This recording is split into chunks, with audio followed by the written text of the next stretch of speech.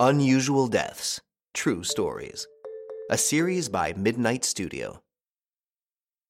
The Star, the Convertible, and the Scarf.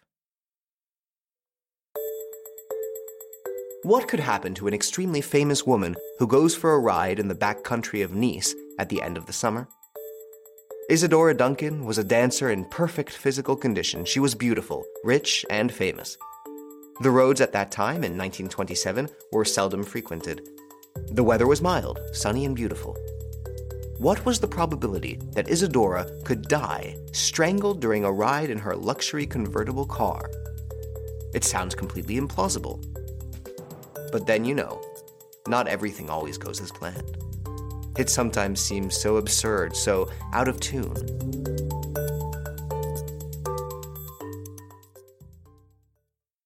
It all started with a car ride on September 14th, 1927.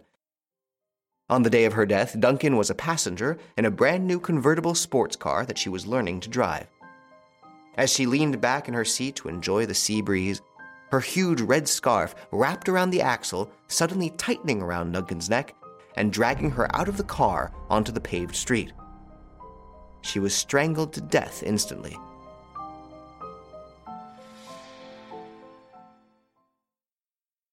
But let's take a step back in time.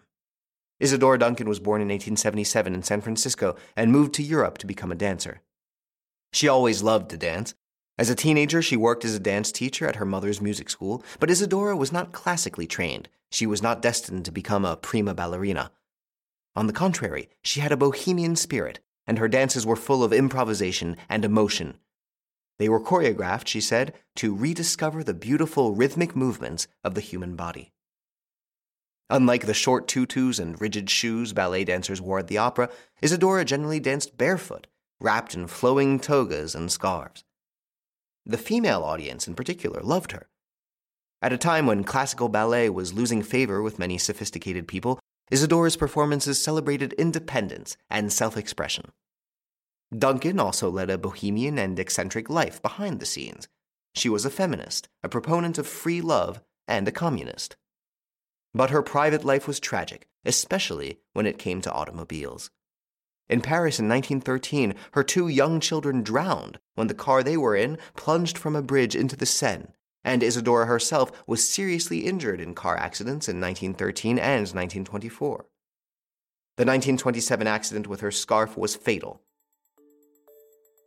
And there you have it. You know all about the tragic end of Isadora Duncan. A word of friendly advice. When you're in your car, even if everything seems rather calm, be careful. Don't forget to be vigilant in all circumstances. You never know what could happen. Did you like this episode? Feel free to comment, share, and rate it. See you soon for new stories. Midnight Studio, Addictive podcast creator.